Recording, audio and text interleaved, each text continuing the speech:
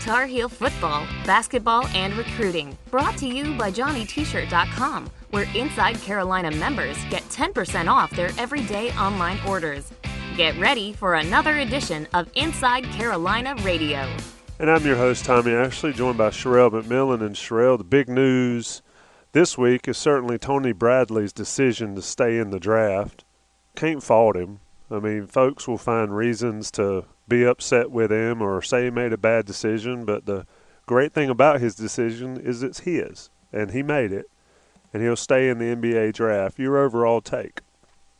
Yeah, I think it's something, props to Aaron Beard of the Associated Press, because the night of the national championship game, Bradley told Aaron in the locker room that he was considering entering, or he was going to enter without an agent, and he might sign with an agent. So I don't think it's something that Tony just decided over the last couple of weeks. I think him and his camp have kind of known that this is what they wanted to do most of the time, but they wanted to go through the pre-draft process, go through workouts with teams, let Roy Williams get the feedback from NBA general managers and personnel that he always does for making their decision final. This is definitely what they wanted to do, but they just needed to do due diligence to make sure that for them it was the right decision. And like you said, people can find fault with it, but for the Bradley family, regardless of what other people may think, this was the right decision for them. For North Carolina, it does change things a little bit next season. If you read some of the stories we've written on Bradley on the site over the last couple of months, his family's made it clear that they kind of had a 2-year plan going into the season, that the first year would be to learn from Kennedy Meeks and Isaiah Hicks and the bigs on North Carolina's roster.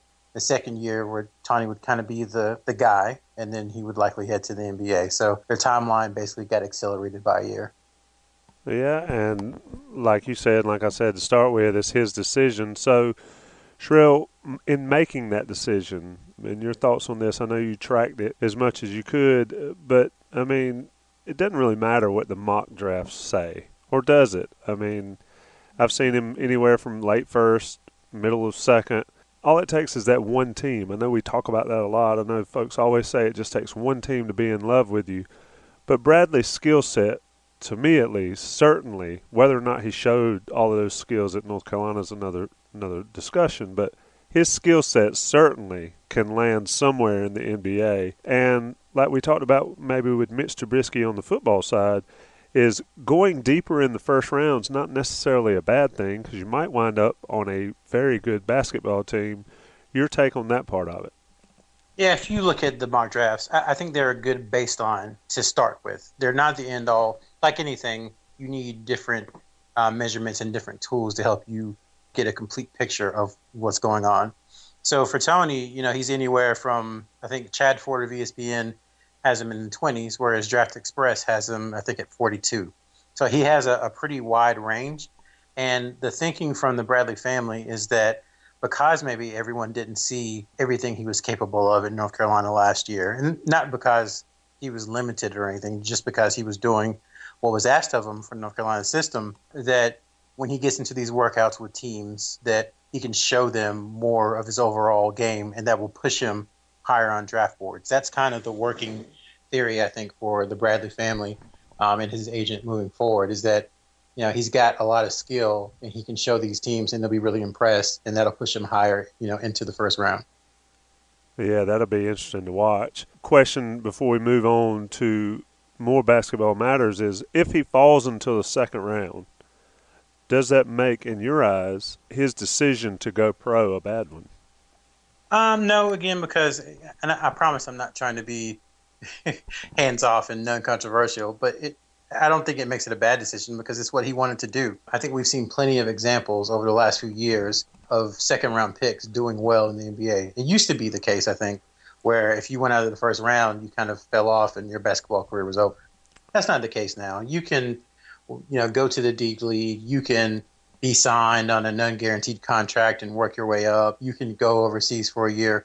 There are so many more options now for the players to succeed and eventually make it to the NBA. So I think if he is taken in the second round, that doesn't mean he won't make a roster. That doesn't mean that he won't make money next season. It just means it'll be a little bit harder than it would be as a first round with that guaranteed money. So his dad said when we talked to him, there's a story up on I see now. When we talked to him, he said, once you're in, you're all in. So we're prepared to handle if he doesn't get picked in the first round. We're prepared to handle if he gets picked late in the second round. They're ready to go, and this is what they wanted to do. Yeah, you've certainly done some fantastic work with the stories that are on the website now. If folks listening hadn't read them, get on there and read them. They're worth reading, and then read the message board threads to see what other Carolina fans are thinking about his decision. Some like it, some don't, and that's the nature of the beast when it comes to it. And like you just mentioned, I think the Bradleys are all in with whatever happens, and they're comfortable with that decision. And let me just clarify. When I say, I think part of the confusion has been Bradley made some comments about being a stretch four, about how his entire game wasn't showcased in North Carolina. And I think North Carolina fans, or fans in general, are kind of predisposed to turning that into a negative. And I don't think that's how Tony nor his family meant it as a negative. It was just meant as, for example, we were asked to do A, B, and C, and Tony was fine doing A, B, and C, but he also can do D. It's kind of what the family is saying. And I just want to make that clear because I think too often, or it's very easy to misconstrue that into something that is negative, or saying that he was misused, or saying that he wasn't happy in North Carolina or anything like that. If you read his statement that UNC released, I don't think you can say he wasn't happy. Yeah, and what makes a good teammate and a good player, a good coachable player, is doing what you're asked to do. And Bradley's numbers this year speak to that. And the fact that Carolina won the national championship, I'm not quite sure how anybody can question, or at least outside looking in, can question what Bradley was asked to do, what Bradley did while at North Carolina. And I know national championships don't mean a lot to some guys looking for the NBA, but the fan base needs to remember that. And Sherelle, I think you tweeted that a lot in the last few days, that Carolina fans should remember that portion of it. Yeah, and not only that, I mean, he committed to North Carolina at a time when committing to North Carolina wasn't very popular. Again, he didn't officially visit any other school. He took his official visits to North Carolina in the spring. After a few months, he just kind of, for us, it was kind of out of nowhere, said, I'm committing to North Carolina. And, within a couple of weeks, Brandon Robinson had committed and signed with North Carolina. And a few weeks after that, Seventh Woods had committed and signed with North Carolina. So I don't know if Robinson and Woods would have committed to UNC anyway. But you have to think that Bradley kind of opening up and saying, hey, I'm going to go ahead and do it no matter what's going on with the NCAA definitely had an impact. And I think it's something Carolina fans should remember moving forward. Absolutely. Now let's look forward a little bit. Carolina has tried to make a Pittsburgh transfer a part of the roster. At least there's interest there.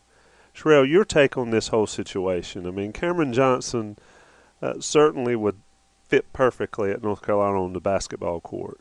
But the fact that he has graduated from Pittsburgh and Pittsburgh's still holding out these stipulations restricting him to North Carolina has got Twitter afire, a lot of people upset about it.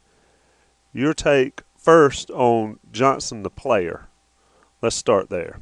So Johnson the player, I hate to make the comparison just because they're the same height, but he would kind of fill the role. I don't think he's quite the player he's not quite the player Justin Jackson was last year, but he would try and fill that role as the starting small forward. He's a very good shooter, was close to 42%, averaged, 11 or 12 points a game at Pittsburgh last season. And one of his best games was actually in the Smith Center when Pitt came a couple of points of upsetting the Tar Heels this past year. So he's a good player.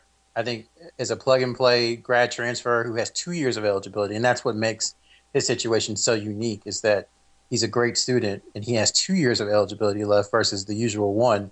I think he's a perfect fit for North Carolina, where he to be able to come immediately play next season. He's a perfect fit to slot right there beside Joel Berry and Theo Pinson at the 1-2-3. As far as the other stuff, it's complicated, and I think that's why we didn't hear a lot about it. There's just a lot of stuff going on behind the scenes because this is a very complicated deal. So just a quick refresher in that the NCAA and ACC have no rules about transferring within intra-conference for graduate transfers.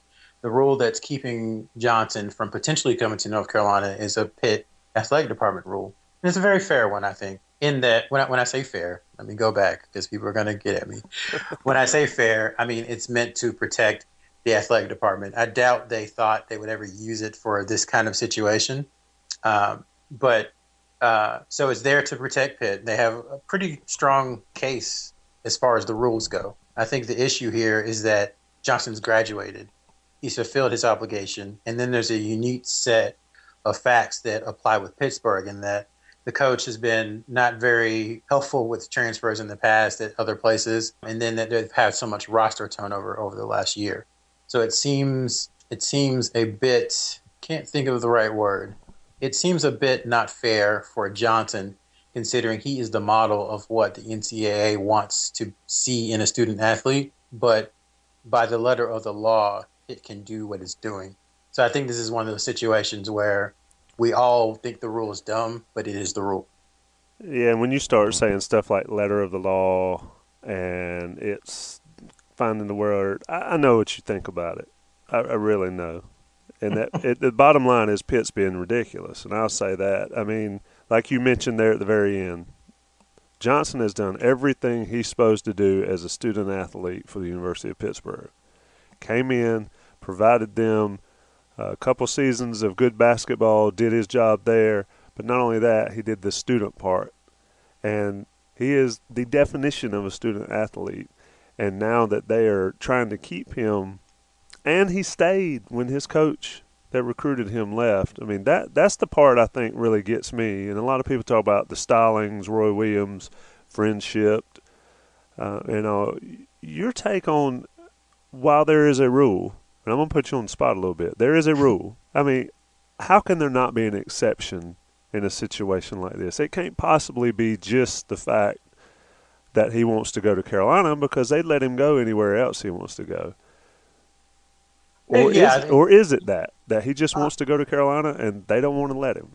I think this would be the case with any ACC school. I know it's easy to think it's just because it's UNC, but they would do this with any ACC school just because they want to protect themselves so they don't have to face that player. And again, because he has 2 years left, the thought of facing him for 2 years and having to play him immediately, I think is definitely an issue. And then, like I said, there's other kind of political stuff going on at Pitt. There's a new athletic director there. So that situation in itself has its own set of challenges. And then there's the, Coach Williams, Coach Stallings angle.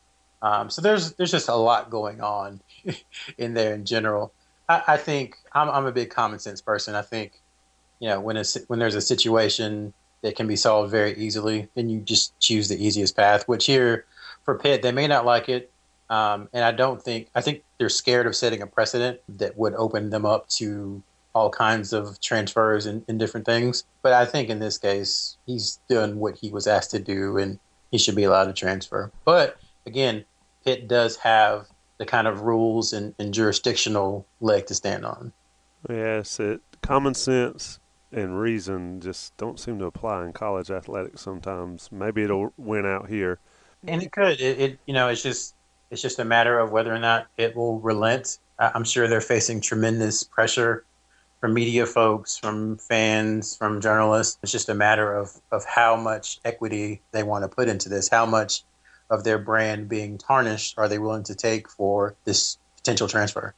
Yeah, and never mind the other athletes, recruitable athletes that are paying attention to it. I think that's where they could get themselves into some trouble. We could talk about that forever, and probably will talk about it again. But for this podcast, last question, give us sort of a update on recruiting for the summer. We're starting to, I know it's late May, but we're going to get into June and July very shortly. Carolina fans, what should they look ahead to recruiting-wise? Yeah, so this is one of the quieter periods of the year as far as recruiting goes. Of course, you had the April evaluation periods. There's two of those over the 2 weekends in April, a chance for coaches to go out and see players in action during events and AAU tournaments. And since then, North Carolina hasn't given out any scholarship offers. I think at first we were a little surprised by that, but I think now that we're seeing what was happening behind the scenes, perhaps they wanted to see what happened with Cameron Johnson before giving out any additional scholarships. They have their basketball camp, Roy Williams basketball camp starts in June. And usually we see a couple players visit during June. Seventh Woods, Brandon Ingram, Dennis Smith Jr., Paul Washington Jr., Kobe White, Andrew Platek all have visited unofficially in June the last couple of years. So it's a big time for them. A lot of pickup games going on in the Smith Center. And then the signees will be in Chapel Hill in about 2.5, 3 weeks. They'll work Roy Williams camp, and then they'll enroll. And from an IC standpoint, we'll have coverage throughout June. The big event for us in June is the National Basketball Players Association Top 100 Camp, which takes place in Charlottesville. We know Kobe White, 2018 UNC commit, will be there. Usually it's a good swath of talent from the different sneaker circuits. And then the evaluation periods in July. There are 3 of those. That starts the week after the 4th of July. So once kind of the middle of June hits, it gets pretty intense. And that's when you'll start seeing additional offers, more visits, and things just pick up in general. Not many slow times. This is one of them, but like you said, it'll heat up quickly. Sherrell, it's always a pleasure. I learn more than anybody on these podcasts. It's always fun to talk to you. I appreciate it. Thanks. Thanks for listening to Inside Carolina Radio, brought to you by JohnnyT-shirt.com, where Inside Carolina members get 10% off their everyday online orders. We'll talk to you again soon.